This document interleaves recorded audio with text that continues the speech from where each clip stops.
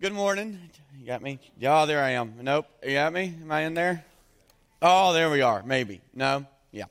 So, really love Fifth Sundays. That's what this is, if you're wondering. That's the fifth Sunday of the month, the fifth weekend of the month. And one of the reasons I love it is because we do the membership thing, and I always love seeing new people join the cult. Really, really excited about that. And I don't know why you're laughing. And you're going, I'd like to join the cult. And I'll just tell you, it's really, really simple. All you got to do, a couple things. You'd have to submit your W-2s, 2015, 2016, 2017, 2018 tax returns, but you're okay with that. You're supposed to keep the last 7 years. And we will need a TB test, and I'm just joking. None of that's the case. But it is kind of neat to see folks kind of join in here. And here's what I love about covenant membership. It's this idea that it's you and I and God forever, right? And so the way that I like to think about it is we're working towards the same things, which means we're partners in this, which means we're in this for always. That means if you go homeless, you can live in my basement. If I go homeless, I live in your basement. And we just are building a relationship. And the reality is that the Bible says it this way in Genesis chapter 1 and 2. It says, God looked at human beings. He started with Adam, and he looked when he was all by himself, and he literally says it's not good for man, meaning all mankind, humans, all women and men. It's not good for man to be alone, and we just happen to really agree with that. And so I want you to know up front today, while I'm joking about the Colts, definitely joking about W-2s and all that kind of stuff, I do want you to hear there is an agenda, and the agenda is we actually want you to belong. I want you to be a part of this community, and we're working towards that end. We want to convince you that you should be in community, and we think this is a good place for you to do that. Even if you don't believe all this stuff yet, that's fine. You keep coming. You can be cared for and loved long before you believe all this stuff to be true. Okay, so I want you to know that's the agenda. That's the agenda. Always will be that we really do want you to feel like you have some connection and community, and we will always be here for you, whatever that means or however that works. We are here for you, and we're trying to figure out how to create more space for more folks. And so last night was the second kind of preview service or dress rehearsal for Saturday night services. There's a good crowd, lots of fun. And this upcoming Saturday and Sunday kind of begins that process where we'll have 3 services in perpetuity, indefinitely, every single week. And a lot of that is because we want our community to have community, right? We want them to have connection, and we want us to be able to help people get connected and not be alone. But there is another side of this, and just want to make sure you understand very clearly what the purpose of Saturday nights are and Sundays. And here's what it is. We are actually participating in the way that God refers to it as the kingdom of heaven or the kingdom of God. In fact, John the Baptist in the New Testament shows up and starts saying something like this: repent, for the kingdom of God is near, meaning there's something about the kingdom of God that changes everything. When Jesus modeled prayer in the New Testament, he actually prayed, your kingdom come, talking about God, your will be done on earth as it is in heaven. So there's this mandate and responsibility for those of us who believe this stuff, who walk in faith, who believe Jesus is Lord, all those things. There is a mandate in the scriptures that we are to participate in bringing the kingdom of heaven to earth. And Jesus actually clarifies that mission a little more clearly in this interaction he has with a guy who's just really broken, really alone, really isolated, had all the money, all the fame he could use, but was just empty and broken and disheartened. His name was Zacchaeus, and Jesus meets him and invites him into community and invites him into kind of an eternal relationship with him. And then at the end of kind of that moment where Jesus has this time with Zacchaeus, he makes this statement, and this is kind of how this fleshes out for us.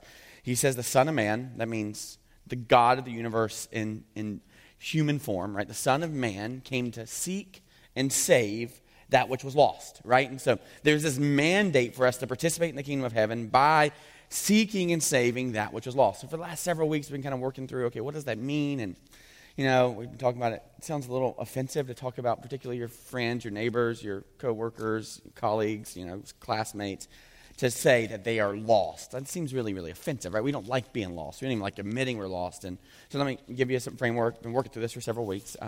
The first thing that I would just point out when Jesus says that it's lost, that when Jesus used the word lost, it indicates value, right? You don't say you lose your trash. you say you lose your keys, right? Because you don't care about your trash. If the trash disappears, you're going, oh, not a big deal, right? Even if it flies out the window. You don't want to litter, but you're not going to stop and turn around and go try to find that, napkin. But if it's a $100 bill, maybe you are, right? If it's, your marriage certificate, maybe you're going back after it, right? So there is this, like when we use the word lost, it always means that it's something that you value, right? You lose your kids in the grocery store, right? You go look for them. And so that idea of lost just intrinsically means that the object of what is lost is very, very valuable. So that piece, when Jesus says the Son of Man came to seek and save that which is lost, what we understand as a result is that which is lost is very, very important to Jesus, and therefore should be very, very important to us. So you got that piece, okay? And then the second part of this, and we've really been working through this last several weeks, is to be lost just means you're operating without a map, or don't know how to read the map, or the wrong map, right? You got all this stuff. So just to be lost just means you're not going in the direction or heading towards a destination that is preferred, right? And so there is a preferred destination, and we can look out our world and go, man, the places that people are chasing after and things they're trying to achieve, right? Do you know, like right now for 16 to 21-year-olds, or 14 to 21-year-olds, their number one goal in life is not to be wealthy, not to get married, not to have things. Their number one goal in life right now, the majority, is fame. Fame is the new goal, to be famous, to be known. And then you look and go, oh, goodness. You know how messy it is to want to be famous, all the complications of all that stuff. And yet we live in a world where that's kind of the chief end is fame. And we can acknowledge, for those of us who are adults in this, looking into it going, that's not a very good map, right? That map doesn't end with a very good story, either because you don't get famous and you're devastated by it, or you do get famous and you're devastated by it, right? So we understand that, and so we're kind of working through kind of the map of our society as success, which means we're trying to achieve something or acquire something or obtain something. The problem with that is it has everything to do with our future, and even if you achieve or acquire or obtain it, you're left empty because it didn't fulfill you in the way that you thought it would, or you can achieve those things and you're left defeated because you don't feel like you're adequate. And so either way, that map of success just ruins us. So I've been working through, okay, maybe there's a better map.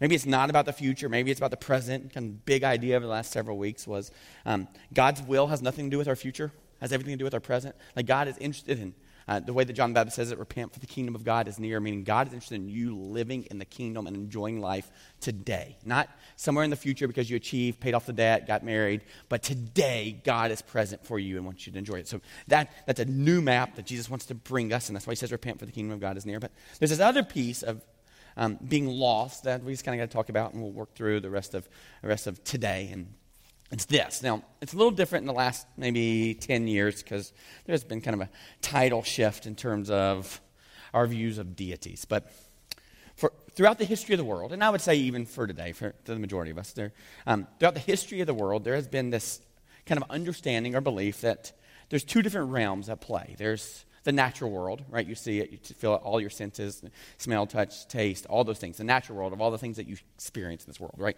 There's this natural world that we all kind of understand. None of us disagree with that. There's a natural world, or most of us would agree, that there's a natural world that we sit in and live in. And there is this belief or thought that there's also another realm that's out there, this spiritual realm. And we kind of have to come to these conclusions and believe that's a possibility for things like love, right? You can't inject someone with a pill and make them love, right? You can't give them something and help them to all of a sudden love. There's something about love that doesn't live in our natural world, right? You don't work out more and get love. There's this whole other side of feelings and emotions, like sadness. Where does that come from? Now, we're trying to figure out how to get rid of those things with stuff, right? But there's this whole other realm of feelings that perhaps, and most philosophers throughout the ages would point to a different realm. We'll call it, for lack of a better term, and I think it's a pretty specific one, is a spiritual realm. So you got this natural world we live in, and then kind of at play, most of us would agree, not all of us, but most of us would agree that there's another realm, a spiritual world that kind of pervades. And maybe you use words like karma or the universe or, like just those things out there. And so a lot of us look outside of our life for those things, right? Maybe it's something up there that we can find. Maybe it's the universe. Maybe it's the sun. Maybe it's one with nature, whatever it is. And so there's a spiritual realm the majority of people, even in the agnostic camp, meaning I don't know, but there just seems to be more than just the natural sense, right? The majority of people are looking for that, either by looking outside of us, for those things, or the really in vogue thing right now is to stop looking outside, but to look inside of us. Like if we can look deep down inside of us, maybe we can find our own personal God, or be one with ourselves, or empty of us of any pain or sorrow. So we got these two different realms of going, okay, if there's a spiritual world, if there's another world beyond just what's physical, I got to figure out why I love, I got to figure out why I hate, I got to figure out why I got pain. If it's not a natural thing, then it must be some supernatural spiritual thing. So how do we find that? And so for the majority of history, people have been trying to figure out how in the world do they fully access that realm. So if you're a Christian, got to figure that out. How do we access a deity, God? If you're not a Christian, you're going, okay, if you want to be enlightened, whatever the term you want to use, there's this belief that there is some way, there's some kind of journey we're on to kind of find that supernatural, that spiritual realm. And so everybody's kind of a seeker in this. And even like if you're an atheist, so you're going, well, none of that's the case. There's just science and bones and material, right? I don't believe in the deity stuff, but then you got to at least wrestle with, okay, why do you love? And why do you love some people and not other people? Like, where does love come from? How about this one? Where does sadness come from? If we're just all a bag of chemicals and flesh, then why do we cry? Like, why do those tears come out? It's not because of something. Maybe it's because you had a feeling pain, but like because you stumped your toe. But the sadness and the grief you have, where does that come from? There's some kind of realm out there that we got to deal with. And even as an atheist, if you live in that camp, which is fine, glad you're here. Even when we go, no, it's all natural. It just kind of all started with these things that kind of bumped together, and then from there it became this progression of more and more things, kind of evolving into now here we are at life. And then you still have to come up with, okay, before those physical things, what was? Like, how did those physical things get created? So there's just, even in that camp, there was something and there was nothing. And the best plausible explanation is that was something greater, spiritual, supernatural, long before we got here. So the good news is today we're going to spend a good bit of time figuring out how to access that realm, right? How do you get access to the spiritual? Where does that come from? How do we get that? And we're going to be looking at the scriptures. And so we're going to cover a lot of ground today, like thousands of years of Bible history and human history. We're just going to cover it all, but I'll talk really, really fast, so we'll get through it good, okay? So we're going to cover it all. And then next week, we start a new series, and this is intentional because your TV shows are back. You know that? Like, you're all excited because your TV shows are back. And you're like, hey, my shows are back. You're so excited. You're sitting at home and you're excited about the TV. And there's a reason your TV shows are back. The fall just started. And lots of someone spent a lot of money trying to figure out your routines and figuring out when you would stop going to the beach, right? Or figure out when you were going to get settled and actually be in your home at night and at your house on the weekends, right? So there's been a lot of time and energy spent by lots of networks trying to figure out that. And they have identified as soon as fall starts, that happens, which means our schedules are getting a little bit more consistent. School started. And so now you can watch your TV shows and kind of understand that as a church and realize that this is a pretty specific time when people's schedules get back that they would actually consider coming to church, right? Their schedules are back. And so that's why we wanted to launch the Saturday night service the first week in October, because our schedules are back. And so what we're going to talk about today, the reality is we really do kind of think next week's a week that people will be really willing to come to church. Really good time for you to invite your friends, neighbors, co-workers on Saturday at 5, Sunday at 9, or 10:45. I think it'd be really, really important. So this week I'm going to give you a big picture. Hopefully you get some real confidence in God and His Bible and what He's doing. And next week we're going to kind of, so macro level, high level. Next week we're going to really, really narrow it down and kind of help us understand the difference between Christianity and every other worldview out there, every other worldview. So really, really be important. What we're going to look at the next 8 weeks, starting next week, is a new series called Jesus Creed. And so if you're familiar with, kind of Christian history, we have all these creeds. We got the Apostles' Creed, the Nicene Creed. These are different things where people got together at a certain time and came up with their core beliefs that they just all held to and kind of held up as their understanding and their worldview, right? And so people got together and understood the scriptures and kind of focused on those. But the neat thing about that is if you really, really dive down into it, all those things kind of start with a creed that Jesus makes, that there's actually a pretty simple understanding that we understand that we should love our Lord, our God, with all of our heart, mind, soul, and strength, and love our neighbor as ourselves. And so next 3 weeks, we're going to be looking at kind of how that kind of plays out in the Christianity. So next week, you'll get to see a lot about Jesus. Really, really bring your friends, invite them. And then the next 2 weeks, we'll look at some other understanding of how that plays out in terms of how we can trust that and be confident of it. Then the following 5 weeks, we'll actually be looking at case studies throughout the New Testament where Jesus kind of reveals this and kind of leads people in it. So really worth your time. We get to cover a lot of ground. But right now, where we've been for the last last 4 months, so 16, 17, 18 weeks, has been starting in the beginning of the Bible. So we've started in Genesis and worked through literally the first 2 books of the Bible. There's 66 books at all, and so we have been working through the first 2 books. And so if you're not familiar with the Bible, here's what I want you to understand at a really simplistic or general level. The Bible is not like a how-to manual, right? And a lot of people will go, oh, this is like a how-to manual. If I read it, then I do those things and life's better. I would agree with that. That's beneficial. I would argue that never have I ever regretted following what the Bible says, right? But at its base, it's not a how-to manual. It's not a checklist. It's not a history book. That's not what it is.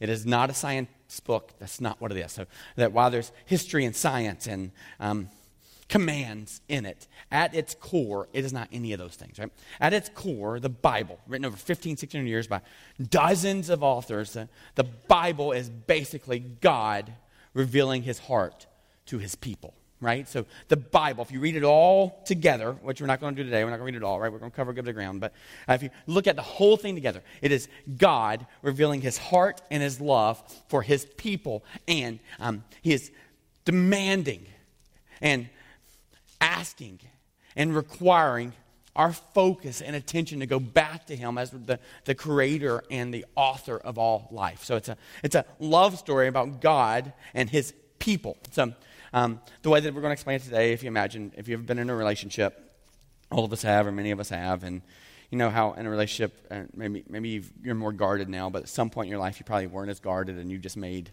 yourself fully available to whoever that person is.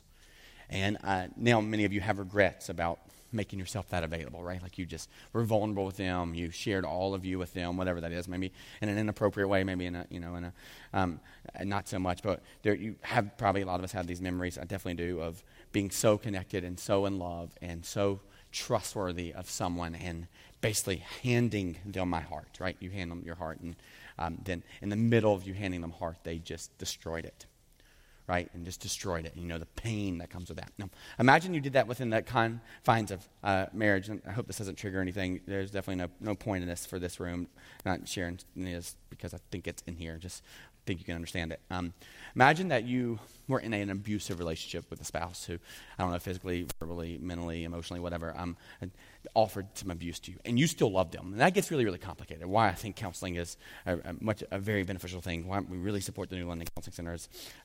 It requires licensed counselors to kind of navigate that. It's a lot more than just pray it away or whatever those things are. And so, but when you are in that kind of relationship and you're torn between 2 things, well, I want to stay committed to the relationship. This is covenant. This means there are no stipulations, and yet I am in so much pain, and I can't trust that they can handle and deal with my heart appropriately, right? And so, what you kind of are coached on, and how you would operate then is that you would kind of you kind of pull your heart back and be responsible for it. The scriptures say, for all else guard your heart, for it's the wellspring of your life. And so you would still want to love your spouse, still want to love that person, and yet you would be clear that there's some boundaries that are now defined as a result of the damaged relationship.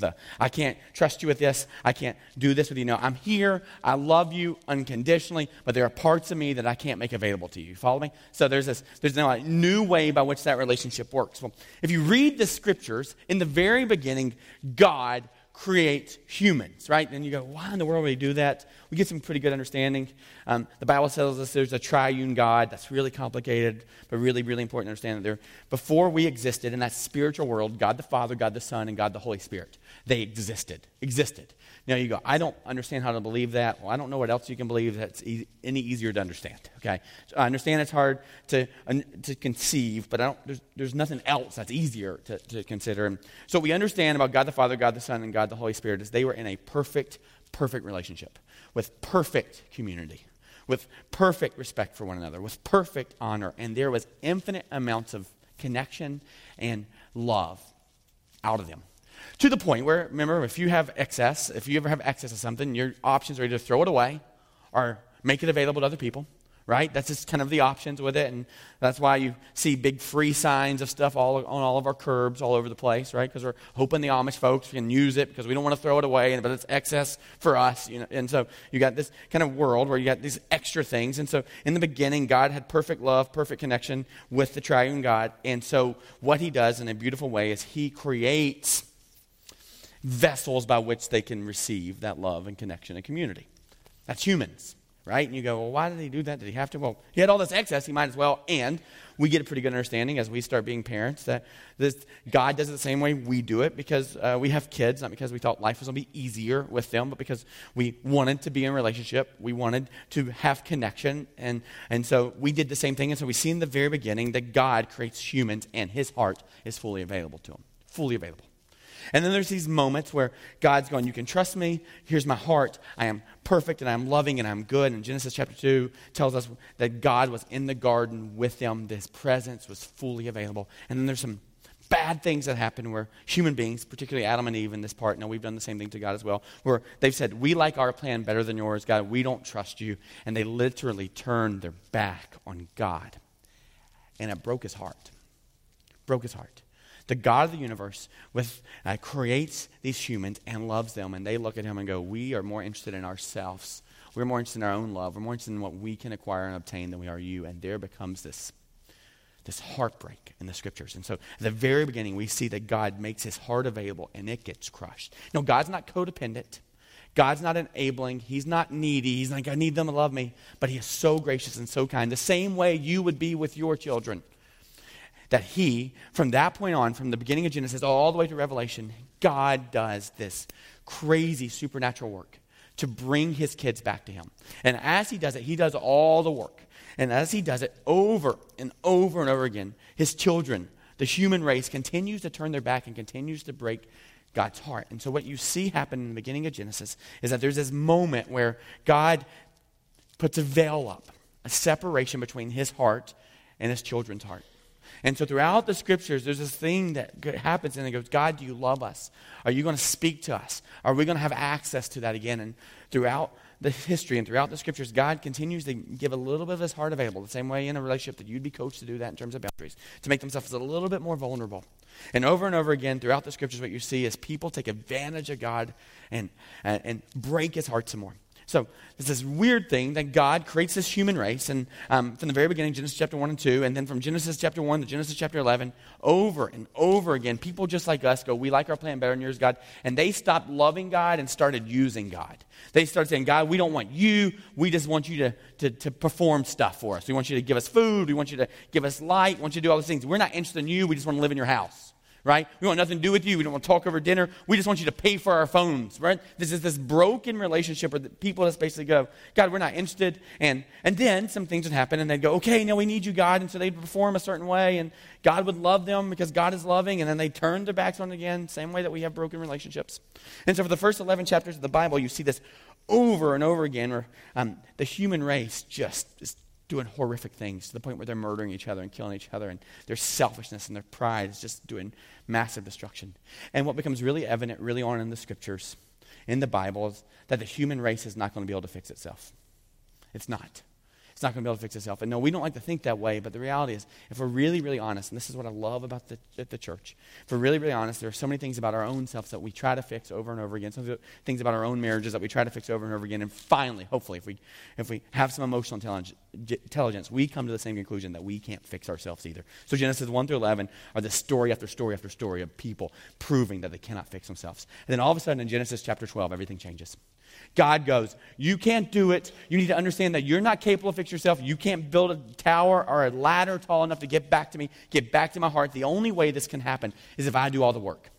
And so God is going to now play out this crazy, what I would even argue, desperate act, not because he's needy, but because he's so in love with his kids, that it seems irresponsible and comprehensible what God is going to do. And he's going to take this people group.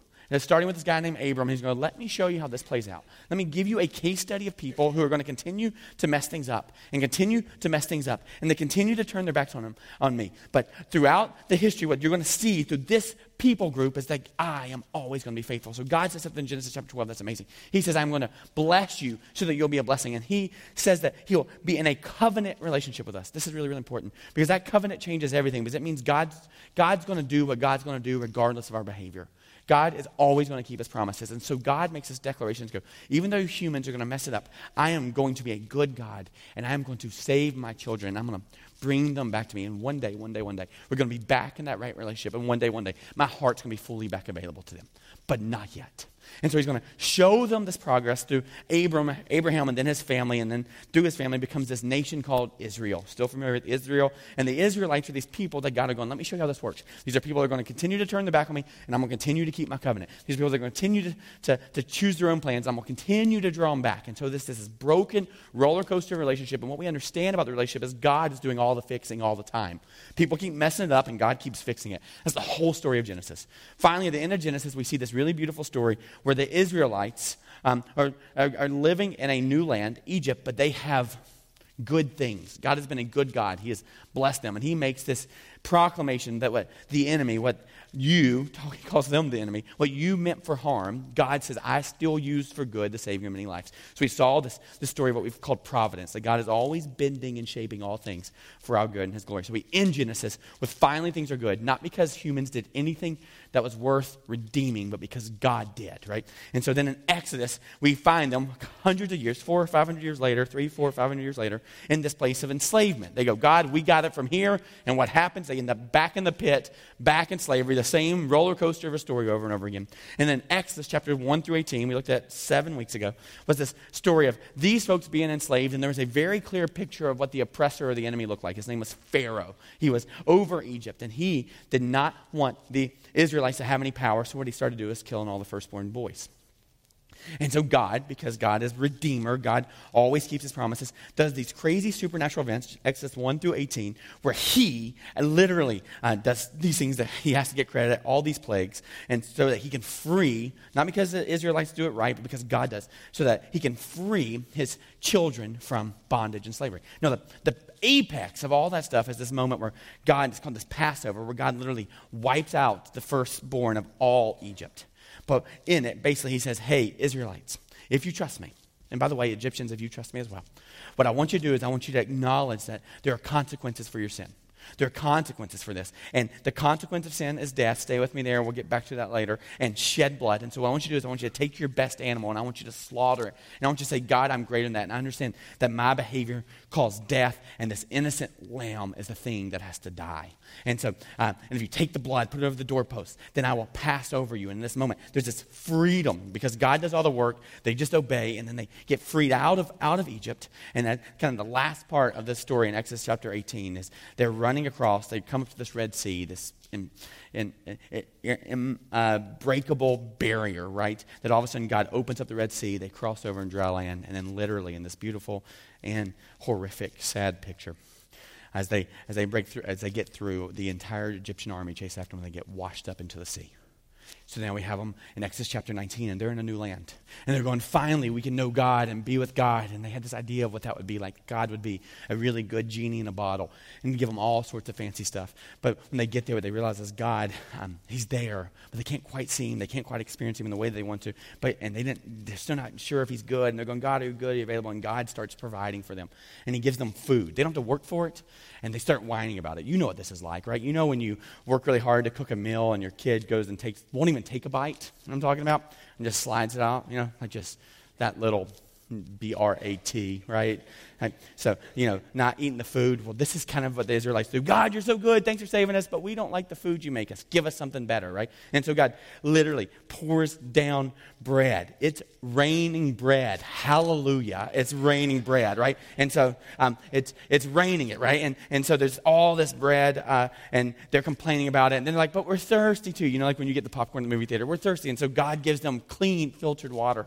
And so they have all this stuff, but they're not looking toward God and telling God he's so good. They're grumbling about it. and complaining. And they're like, we want to know God better. Will God please come through for us? Would he speak to us? Would he give us his presence? And so this really neat thing happens that God takes the leader of the army, Moses, and says, hey, Moses, why don't you tell the people that if they're ready for my presence, they're ready to experience my heart, they're ready for my words, I'll do them.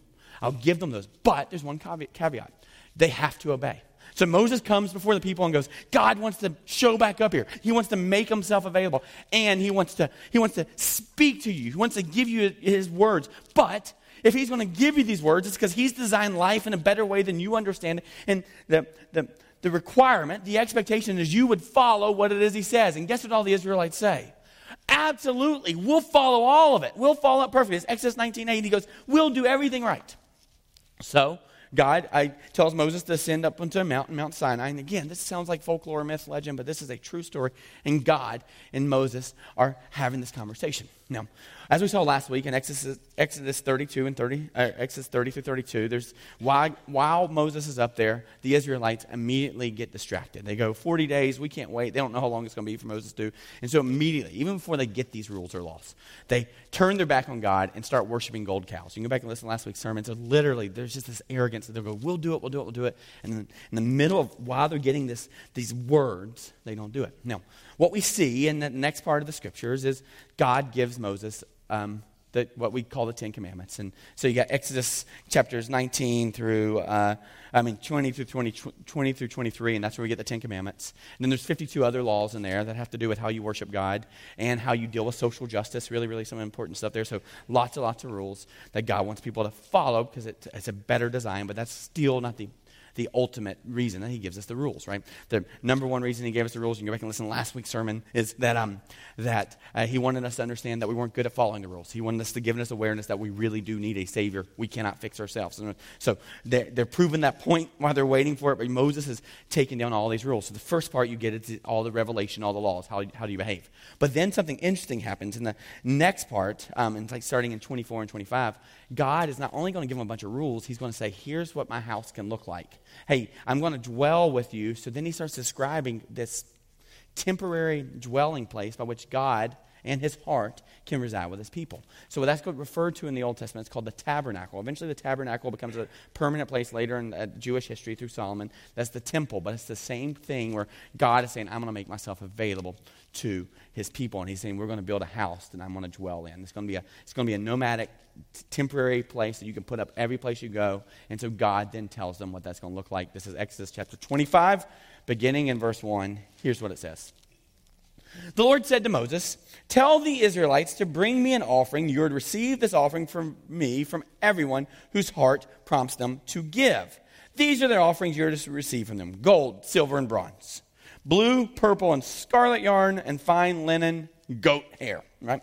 Ram skins dyed red, and another type of durable leather, acacia wood, olive oil for the light, spices for the anointing oil, and for the fragrant incense, and onyx stones and other gems to be mounted on the ephod and breastpiece. Then have them make a sanctuary, for me, and I will, notice this, dwell among them, make this tabernacle, really important word, and all of its furnishings exactly like the pattern I will show you. So God goes, okay, remember how you took the stuff with you when you left Egypt? They gave it to you. Now I want you to start using that. Be good stewards of the stuff that I gave you. And the first thing we're going to start with is we're going to create a dwelling place. I want you to participate in this. I want you to have some ownership in bringing the kingdom here. I want you to participate. So bring the stuff, and I want you to build this tabernacle, okay? So then he's going to describe the tabernacle over the next couple of chapters, and there's a couple things to understand. The tabernacle was this space that had multiple kind of parts of it. Don't have time to cover them all, but there's kind of this outer place with this big fence around it, or some kind of petitions around it. And then inside, as soon as you were to walk in, there'd be this massive, what was called the altar of sacrifice. It was 7.5 feet by 7.5 feet by 4.5 feet tall. This huge, massive things. There were big bull horns on each side of it, right? And that was a place where people would make sacrifices. They would sacrifice, not humans, not any of that kind of stuff, but animals, and they would go, God, you're greater than our greatest sacrifice. And there's a reason for that. As God is describing this tabernacle, you're going to go through and you're going to see the outer courts where there's this big thing, and then you're going to get to another tent that's inside of it, okay? Kind of a big tent. And inside the tent, there are two different spots. When you first walked in, there's another altar of incense that you would actually give some burnt offerings, and you would smell in the fragrance and receive the forgiveness. Like you would allow that fragrance to actually come in and fill your life, right? And then there's this huge veil. And on the other side, that's where God resided. Remember, God is going, I love my children, I'm not going anywhere, but my heart is guarded, right? There are boundaries of this. And so there's this big kind of veil or curtain that they could not get access to God. In fact, only once a year could anyone go into that. And that's actually something called Yom Kippur. Actually next week, October 5th, 6th, something around there. In Jewish culture, there's this the holiest of holy priests. And so he could go in and he would what we call intercede on behalf of God's people. And they go, God, we know this is a temporary solution. We know this doesn't fix anything, but we know we can give sacrifices. We know that there's a consequence for sin, and we know you're greater than those things. Would you please, for one more year, would you please forgive your people? So there's this place. So they knew God was there. They knew that he was around, but they could not access him. Now, the interesting thing about is as Moses is getting all these directions in the scriptures for what this place is supposed to look like, these really neat these neat symbols show up, like stuff like flowers and fruit and water and trees. And the Israelites understood what those things meant. They understood that those things were a direct reflection of what the Garden of Eden was like thousands of years before. Okay, so the Garden of Eden was this place that things are perfect between God and his people. Genesis chapter 1 and 2. And then when Adam and Eve turn their back on God, the way that plays out is God says, hey, enjoy everything. But you got to obey, guys. You got to obey because your life is better when you obey. You got to see that I am trustworthy and I'm good. You can enjoy everything. It's all yours except for that one thing, the fruit. Just like the Ten Commandments. Hey, let me help you understand that you're going to want the one thing you shouldn't want. Know that you need salvation. Know that you can't save yourself. And what we know in scriptures is that Adam and Eve, they eat the fruit. Now, immediately what it says is that they realized that they were naked and felt shame. So as Moses is getting this and sharing this with the Israelites, they would have known the story and had an understanding of the Garden of Eden. So if you don't know that story, what happens, Adam and Eve, they eat the fruit, they look down, and it says they realize they're naked for the first time. Before that wasn't a problem, there was no shame. Really some interesting things to think about that in terms of how we still hate bathing suit season. There's just something about what our bodies do to us in terms of shame, right? So Adam and Eve, they realize they're naked and they hide. And so God comes out and he offers some consequences, lots of consequences, including death, by the way, which I just offer. Do you have any other reason why we die? Like, why in the world do we have this neat evolution of things, but everything has to die? Like, why shouldn't we live forever? Like, if, in a scientific sense, shouldn't we be able to figure that out? Why is death still always looming? And I'd go, since the garden, that's been the consequence. So God says there are going to be consequences for your sin. One is going to be disconnection from me. He's going to remove his heart from his people. But Adam and Eve are just standing there in shame and pain, and they're naked. And so we see something so beautiful and so gracious of God. He's going to go, nope, I'm going to take my heart, but I'm going to still love you, and here's what I'm going to do. And so what God does there is he takes an innocent animal through the garden, and he slays it. He slaughters an innocent animal. The animal did nothing wrong, guys, nothing. And then he's going to take that animal's skin, the leather, and he's going to fashion clothes for Adam and Eve. Literally, he's given them a picture of what it looks like to have a temporary solution to cover their shame, right? A literal temporary solution. And so you see the first sacrifice in the Bible as a result of people's sin, and Adam and Eve literally wear the clothes. The animal died, right? And so as they would have understood that, they would have understood that there was the same picture of, God, we need something to cover our shame. And so when they would walk into this big sacrifice, the altar sacrifice, they would have understood that there is something that's to cover our sin and shame. And from the very beginning, that's been a sacrifice of shed blood. So they would have completely understand the need for a sacrifice to be able to have access to God's heart. They're going, okay, God, we know that we haven't done right. We know that there's some things we have to do, like you would have to do in a bad relationship, to earn back some favor, to show that you're committed, to show that you're invested in trying to repair the relationship. Hey, God, we're going to invest in trying to repair the relationship because we want your heart, and here's what we do. There's this sacrifice. And so, Moses would have gotten all that information, been prepared for it, and then he's coming back down the mountain, and this is when all the stuff goes down with idolatry. Moses gets angry. He throws down God's word, and he's like, oh, I guess I'm going to have to go back and get another one. So this is what happens next. Moses goes back up the mountain after knowing this stuff. So he knows it all. They haven't gotten prepared it yet. And this is Exodus chapter 34, beginning in verse 4. So Moses chiseled out 2 stone tablets like the first ones. It says that God wrote the first ones. This is pretty funny because now Moses has to write them. It's like having to write on the blackboard, I will never break the tablets. I will never break the tablets. Right? And went up Mount Sinai early in the morning as the Lord had commanded him. And he carried the 2 stone tablets in his hands. No, watch this. Then the Lord came down in the cloud and stood there with him and proclaimed his name. So finally they get God's presence, but it's veiled in the cloud, right? So throughout the Old Testament, you're going to see a couple different places that God's cloud is going to be there. That's a symbol of God's presence. Okay, you can't quite access it, but you know it's there. You're also going to see fire. When you see that in the Old Testament, that's a symbol of God's direction and his power, right? And so the cloud will be there by day, and by night it would move by fire, so they would pack up everything and go to the next place, right? And so this cloud came down, and this is what happens. This is really, really neat. And finally, in Exodus chapter 34, verse 10, God tells you about himself. We don't know anything about God's character at this point. We don't know what he's done. We don't understand any of that kind of stuff. And so far we've seen that the God will fight for us. We've seen that we only need to be still. We've seen that God tells us that his name is Yahweh, meaning I am that I am, meaning I'm self-sustaining, I always was. But now he's going to give you some adjectives to understand who he is. And watch what he says here. Then the Lord said, I am making a covenant with you. There's that term, right? That means without stipulation, he's going to do what he says he's going to do. For all your people, I will do wonders never before done in any nation in all the world. Now remember, this is right after they just turned their back on him. This is right after they've done all the wrong stuff, and God's going, I'm still going to do all the right stuff. The people you live among will see how awesome is the work that I, the Lord, will do for you. So they're going to be in awe of who I am and be in awe of all my covenants. And he passed in front of Moses, proclaiming, here it is, here's his character. The compassionate and gracious God, slow to anger, abounding in love and faithfulness, maintaining love to thousands, forgiving wickedness, rebellion, and sin. So he's going, let me tell you who I am. I am a God who forgives. I am a God who is merciful. I am a God who is all loving and all gracious, and I will blot out your sins. I will not make you pay the price for them. And they're going, wait. But you just created this whole temple, and you're saying things have to die. You're saying things have to die, but you're saying that I'm going to be forgiven. So do I just have to keep doing this? Like, I keep hearing about this eternal God. Does that mean every single day I'm slaughtering stuff before you? Okay, God, what is it? So you're saying that you're loving and you're forgiving, and oh, that's good. Does that make God codependent? Does that make him an enabler? Because he's going, no, I'll just forgive you. And you're going, that's not a very just God. I want my judge to be just. So this guy's all loving, but watch this. So he talks about all of his goodness and all of his love and all of his graciousness and all of his mercy. So he's got that hat. And then he's not going to take off the hat. He's going to now pick up another hat, and he's going to put it on. Now watch this. Yet it's talking about himself in third person, which is awesome. God is allowed to do that. Yet he does not leave the guilty unpunished. He punishes the children and their children for their sin of the parents to the third and fourth generation. So God is literally standing in both camps. He's going, on one end, I am loving and I'm gracious and I'm good. On the other camp, I am going to pour out my wrath. These people have been wicked, they've been stiff-necked, they have turned their back, and they have done damage after damage after damage. Not just in defiance to God, but to God's children, right? So if someone hurt your child, I'm talking about molested, did something horrific, you wouldn't go, oh, it's okay, that's fine, it's okay, just keep living, right?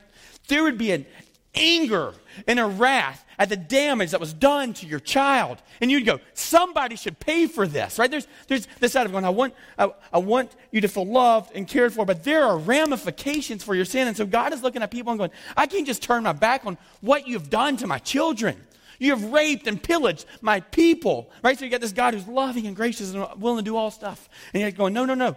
You got to trust that I am a holy and perfect God. So there's this weird tension, and God demands both sides and declares it right there. So they're going, okay, so we get your presence, but in a veiled sense, we got to make sacrifices. But God, does that mean at some point we're all just going to be destroyed? So imagine how Moses receives that, and he responds. Watch how he responds. He goes, oh, Moses bowed down at once and worshiped God, right? So he's just worshiping going, God, I deserve to die. I deserve that. I get that. I get that. God, I understand. I am wicked. We are wicked. The Ten Commandments have convinced me I'm wicked. My own behaviors convince me I'm wicked. I'm wicked, right? And he says, Lord, he said, if I have found favor in your eyes, then let the Lord go with us. Oh, God, I understand I deserve that, but could we have your presence, please? Although this is a stiff-necked people, man, they are defiant and rude. God, would you please forgive our wickedness and our sin? Would you take us as your inheritance? Oh, God, I understand you're saying both sides, but can we get on side A? Like, can we be on side A, not side B? Can we not receive all the punishment we deserve? Can you let us in door A, which is your grace and your love, and not door B, which is your wrath and weeping and gnashing of teeth? So Moses is going, we want your favor, God. And I just, be honest with you, I want that for all of us. And it's accessible for all of us. This is that realm we're talking about. And this is what God says, obey what I command you. I will drive out before you the Amorites, Canaanites, Hittites, Perizzites, Hivites, and Jebusites. So those are like the literal people that are storming on their doors. Be careful not to make a treaty with those who live in the land where you're going, or they will snare among you. So don't do any scheming. Don't do any scheming. Don't try to fix this yourself. Don't try to protect yourself. Don't do those things. Break down their altars, smash their sacred stones, and cut down their Asherah poles.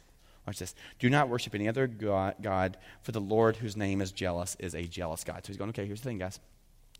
You got to understand this. There are two doors that you can access. There's one that sees my might and my power and my love and my grace, and you see me and me alone as Lord. Or you can turn your back on this, and you can do all the things you want to, behave the way you want to, but you are worshiping false idols, and you will be destroyed, right? We learned last week that there are only two types of people, those who live in and participate and point to God's kingdom, and those who stand in defiance of it. And God is going, no one else deserves this glory. No one else is good. No one else gets credit, guys. We cannot give credit to anything else. Not your self-help books, not your good stuff, not any of those other things that tell you how you can access some supernatural spiritual realm. None of that is true, and none of that gets credit, and we got to destroy all those things because I alone am God. And so he tells us to Moses, and Moses is starting to clean house. And so at this point, Exodus 35 through 40, they build the entire tabernacle. So they get to work and they build it. So you would think, okay, finally, they're going to get access to God. Someone's going to be able to get in there and get to God, and they're going to have this whole thing, and they're all ready. The cloud showing God's presence is sitting up there. The fire's coming up, and they know that God, like in a figurative sense, is dwelling in there. They can't quite get to him. And so what happens at the end of Exodus 40 is Moses wants to go in and finally connect to God. And he can't get in. He can't get in. So all this work, all this stuff, and Moses, the greatest human being to live at this point, the godliest human being, cannot have access to God. And so all these people are going, we thought we were getting God's presence. We thought he was going to be so gracious to us. And the greatest of us can't even behave well enough to get in on his own. So what do we do? So this is messy because the entire Israelite people, it started in Exodus chapter 1 through 18 where they point and blame Pharaoh. Pharaoh did it. He's keeping us from God. Then they get to Exodus 40 and finally they're going, this isn't Pharaoh's fault. Even the greatest of the great can't get in. And so what do we do? So what's going to happen throughout human history from this point throughout the whole Old Testament is the Israelites are going to beg for God to come through, and he's going to continue to give them his protection, and he's going to continue to give them his provision. He's going to be so gracious. But they're always going to wonder, because they're not going to have full access to God. They're always going to wonder, does God really love them? Is he really going to make all things right? And in the back of their mind, they're going, are we going to get hit with a hammer? Or are we going to be loved into heaven? Like, which one is it? And so they're going to start asking God for things. God, would you help us understand your laws better? Give us judges. God, would you, other nations have kings. Maybe it's a king we need to do right and get right. And so they're going to ask for kings, and sometimes it's going to go really well. They're going to get kings like David and then Solomon, and they're going to build this beautiful temple, hoping that would get them access to God. And they still don't have full access. He's still veiled. They get his heart, but just only a part of it. And they're going to go, God, we don't know. Would you speak to us? And God is going to provide these prophets. And they're going to come in and tell them, remind them that God loves them, but he is a patient God, and he is long-suffering, but they should repent and turn back to him. So you're going to see throughout the Old Testament, all this time they're going, God, does God really love us? Is he really accessible to us? And so there's going to be this daily routine and this yearly routine where they're going to make these Band-Aid sacrifices, just hoping it's enough to make things right before them and God, just hoping and hoping. And then these prophets all of a sudden stop talking, and they have the Torah, the Old Testament. And then there's this period, very similar to the period between Genesis and Exodus, where it seems like God just goes quiet. Just quiet. They're going, does God still love us? So they're going through their monotonous routines. They're making their sacrifices. They're in their times of real pain. What it says is they're clinging. They literally are going and grabbing onto the horns of this altar and going, God, would you be our refuge? In the back of their mind, they're wondering, does God really love us? Is he really going to fix this? What's the plan? What's the plan? This is the whole Old Testament. What's the plan? We think he loves us. We think he has a plan. He keeps saying that he's going to send someone, but he hasn't sent them yet. And so 40 days is a long time for Moses. Moses' people, could you imagine 400 years? Then all of a sudden, there's this murmur happening. This is kind of the transition in the New Testament. We'll get to talk a lot about this next week. And there's this murmur, and all of a sudden people are going, hey, we hear that there's this guy sent by God. And they're like, we haven't heard from a prophet. Is this a prophet? Is this Elijah reincarnate? Is someone going to come? And then they start hearing this thing that maybe people are starting to refer to him as the word, the Messiah. They knew it from the Old Testament. Maybe there's someone that's actually going to show us how to get access to God. Maybe they're going to point to the right direction. Maybe they're going to help us understand this. Maybe they're going to at least take away all the political pressure so we can figure it out for ourselves. And then, so they hear these murmurs, and this kid His name's Jesus. He's from Nazareth. And when they hear that, they're going, no, it can't be him. He's from Nazareth. But there's this murmur. They're going, maybe he can point the way. And then Jesus' cousin, his name's John the Baptist, shows up and he starts making this real declaration. Repent, repent, repent. Why? For the kingdom of God is near, or another way, at hand. And so they're going, you got to change how you think. You got to change how you've seen this whole thing. Because the kingdom of God is here, meaning God's presence has come to this earth. And you can access it. You can have access to that realm if you just change the way you think. And so the way that John tells us later, this is one of Jesus' buddy, how this played out. He actually refers to Jesus as the Word. You have to come back next week to hear why that's the case. Logos. And he's saying in the beginning was Jesus. And Jesus was with God, and he was God, and he was the Word of God, meaning we want to hear from God, and we want to know God. And so what John is telling us is the way that you hear God and know God is all in the person of Jesus, and they could not get it. They could not get it. And then John makes this statement talking about Jesus in John chapter 1, verse 14, and this is what he says. The Word, meaning Jesus, became flesh and made his dwelling among us. That's a really, really bad translation, by the way. We don't use words like tabernacle anymore, but that dwelling is literally tabernacle. So the word that these Israelites would have known is the tabernacle. In this moment, John is making a declaration and going, the person you've been looking for, the God, has now brought his presence here. And guess where he's dwelling right now? In the tabernacle. He is the tabernacle. The way Eugene Peterson says it in the translation of the Message, he says, God moved into the neighborhood.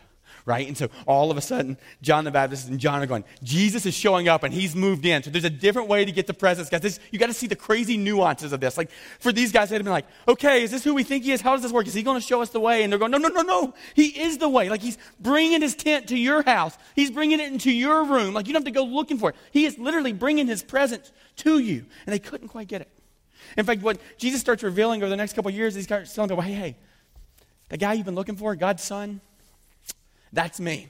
I'm God. And all the Jewish leaders are like, he's got to shut up because we have this temple and we charge admission to get into the temple. And if he's saying he's the temple, then people aren't coming to pay admission and we can't pay for our mortgages. Right? If he's saying he is the presence of God, then we don't have any business with the Holy of Holies and we're in trouble, so let's murder him. So these Jewish leaders, they literally arrest him and murder him, finally thinking, okay, if we can empty this, then we can go back to our scheme of convincing them that they can kind of have access to God and they can pay us to get access to God and they can buy our lambs and pay the price of that. So they arrest him. They convince government leaders and create a critical mass, a tipping point where finally all humans think, yeah, how dare him say he's the presence of God? It's so arrogant. Let's murder him. So then they arrest him and they beat him. And they strip him naked and they flog him to literally one more beat of his life, and they put him up on the cross. And there's on this cross, and it's another ominous scene where the clouds come in, but they're not the same clouds that you usually think of God's presence. These are dark, scary clouds. Let me read to you what happens. This is Matthew chapter 27, verse 45. From noon until 3 in the afternoon, darkness came over all the land. About 3 in the afternoon, so 3 hours of this, guys, the whole world is just dark and ominous, and people are going, that doesn't feel like God's presence. About 3 in the afternoon, Jesus cried out in a loud voice. I'm not going to pretend to act like I can say that, which means, my God, why have you forsaken me? This is really, really important here. Throughout the scriptures, Jesus teaches us how to pray, and every single time he starts his prayer with Father, except for this one. And this one, he's not his dad's kid. And this moment, Jesus is now, this is the big fancy word, you can handle it, propitiation, right? The substitute. He is literally absorbing all the sin in the world, and God is looking at him with the wrath and the anger of all the damage that's been done to our kids and to us by all the evil in the world, and God places all that on Jesus. And so in that moment, Jesus goes, God, you have turned your back on me, and yes, he has. He was about to beat him and murder him for the sin of all the world. He's going, remember, I am a just God, and there is punishment to be paid for sin. And so here it all is. In this moment, and Romans says it this way, that in that moment, Jesus becomes both just. He is a just God and justifier. And so he does this enigma. He does both. And this is what it says. Watch this. And so in John 1:14, it says that he is both grace and truth. And in that moment, he is both gracious. He is not making you pay the price that you can pay. He's taken on, and he's truth. He literally is pouring out his wrath on one person. And this is mind-blowing, that Jesus becomes both in a moment. And that is why he's worthy to be worshipped. But this is brilliant and oh so broken. This is incomprehensible. Right? This is inappropriate. This is This is nuts. This is desperate. And this is who God does both sides, all loving, all justice, all in one thing. Watch this. When some of those standing there heard it, they said, he's calling Elijah. Immediately one of them ran and got a sponge. He filled it with wine vinegar, put it on a staff, and offered it to Jesus to drink. You can go back and listen to last week's sermon if you want to know what that's about. It's devastating. The rest said, no, leave him alone. Let's see if Elijah comes to say him. Remember, some people are still murmuring, this is another prophet speaking on behalf of God. We haven't heard from one of those in a while. Watch this, verse 50. Pay attention to this. And when Jesus cried out again in a loud voice, he gave up his spirit. Jesus dies, guys. And here's the thing. All of human history points to this. This is not like, wow, he died. We all know it. We all know he dies. We all know he goes in a tomb. And we all know no one can find his body. Right? That's the works of Josephus. Those are secular works. We know all those things to be the case. This is not folklore, myth, or legend. It literally changed time for us. And so we know this moment. We know he's going to come back to life. But I want you to see what happens in this very specific moment. He dies. Verse 51. At that moment, not a moment before, not a moment after, not next week, not the week before. At that moment, I'm talking about concurrently, immediately. Jesus dies, and you see what happens? In that big temple where they were charged in a mission, where God's presence that was just veiled because his heart was covered. In that moment, it says the curtain of the temple was torn in two from top to bottom. The earth shook and the rock split. So in that moment, this whole curtain, this whole thing that was protecting the presence from God, from his people, all that becomes wide open. This is so nuanced and so rich. And it says from top to bottom, I mean, no one else could have done this. This thing was massive. It was impossible for some human being to do this, top to bottom. There's two things to notice there. That was God, but there's something even so much more beautiful than that. And the Jews would have understood this.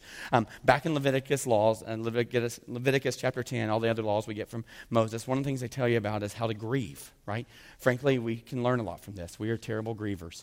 Somebody dies, we don't sit and deal with the pain and sorrow, but we move on to the next thing. We move on to the next thing. We move on to the next thing. We escape. And so God in his graciousness taught people how to grieve.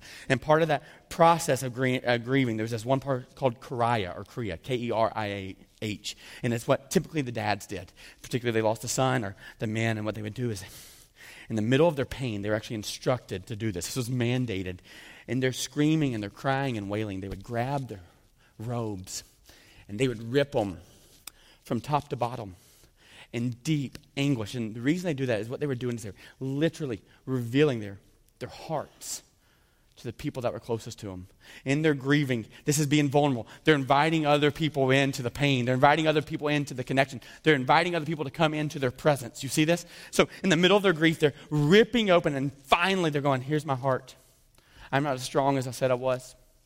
I'm in more pain than I said. I'm not saying about God, but that was the approach of the Jews. So when you see this moment, Jesus is dying, you see a grieving father who is finally, thousands of years, people going, God, we want to know your heart again, and it's been veiled, it's been covered. And in this moment, Jesus says, no, God, you can trust them because you can trust me, and I will make them right before you by paying for the price. And in that moment, he rips his clothes off. He pulls out his heart, and he makes his heart fully available to us again. So this is so crazy. And all those things, in that moment, what Jesus does is he dies to prove his love, but to also make all things right before us. In other words, the whole purpose of the temple, no more purpose. You don't have to make the sacrifices. You don't have to go to a priest. You don't have to go do some penance. Literally, you can start walking and walk right to Jesus' feet, walk right to God's feet, because Christ makes him fully available to you. Fully available. What Jesus' death does is it makes God fully available. So you're going, okay, how do I access that other realm?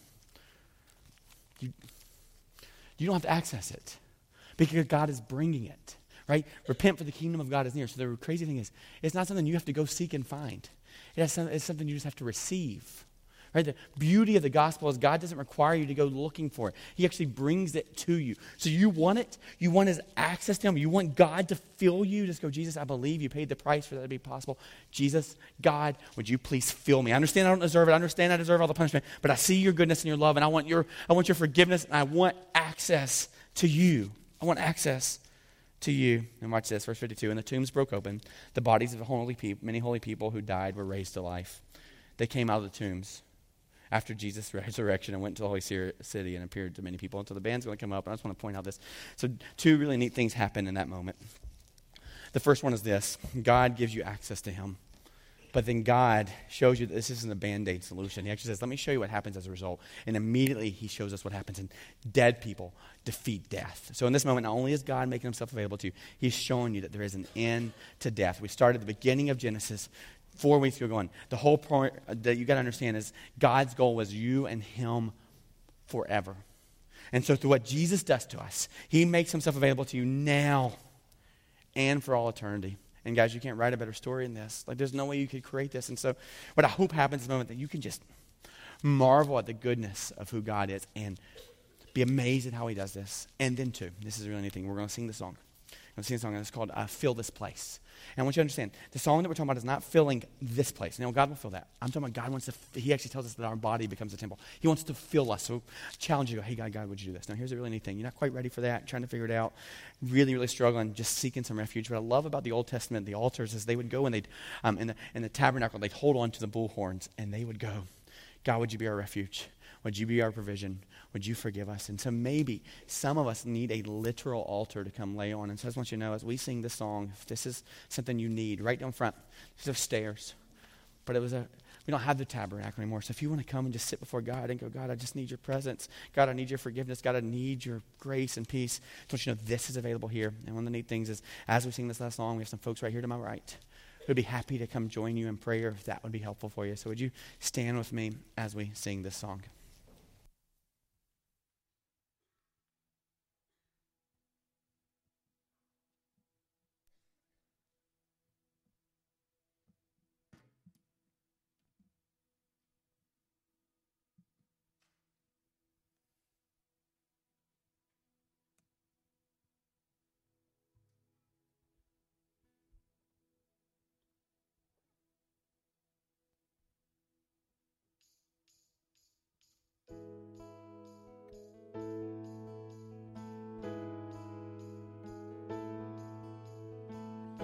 Is a light that burns in the darkness. There is a hope that washes fear away. There is a peace that settles around us. It is your love that sets our hearts ablaze.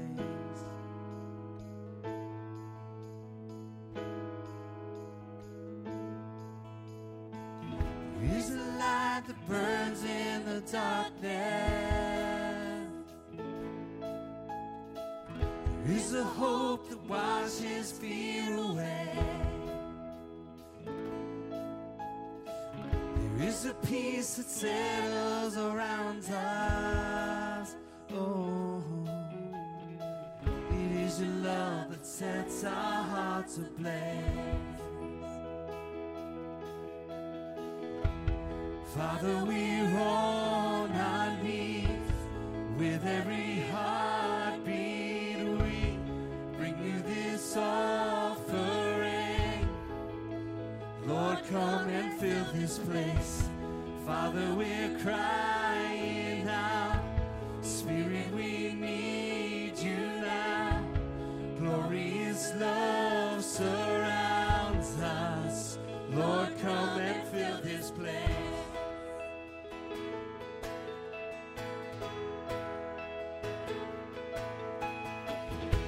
A king who reigns in victory. There is a mercy strong enough to save. You feel it rising up from the ashes. There is a love that overcame the grave. There is a love that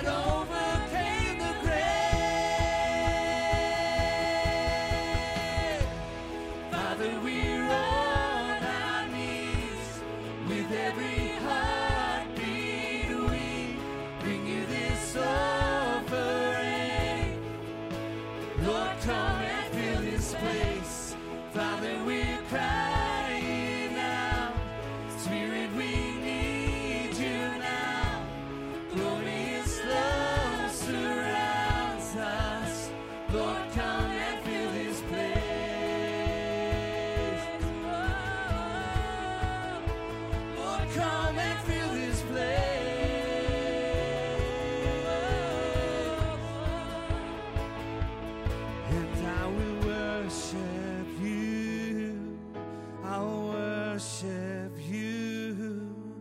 I'll worship you always.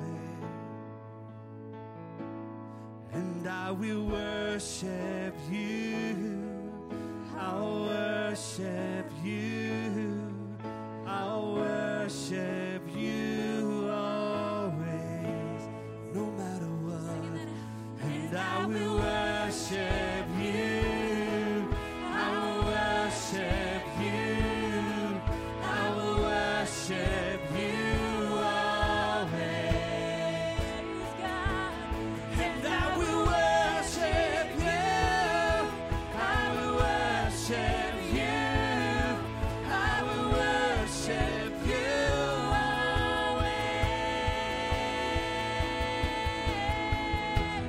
Father, we're on our knees with every heartbeat. We bring you this offering.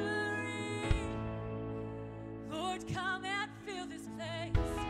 Father, we're crying out. Spirit, we need you now. Glorious love surround. And I will worship you.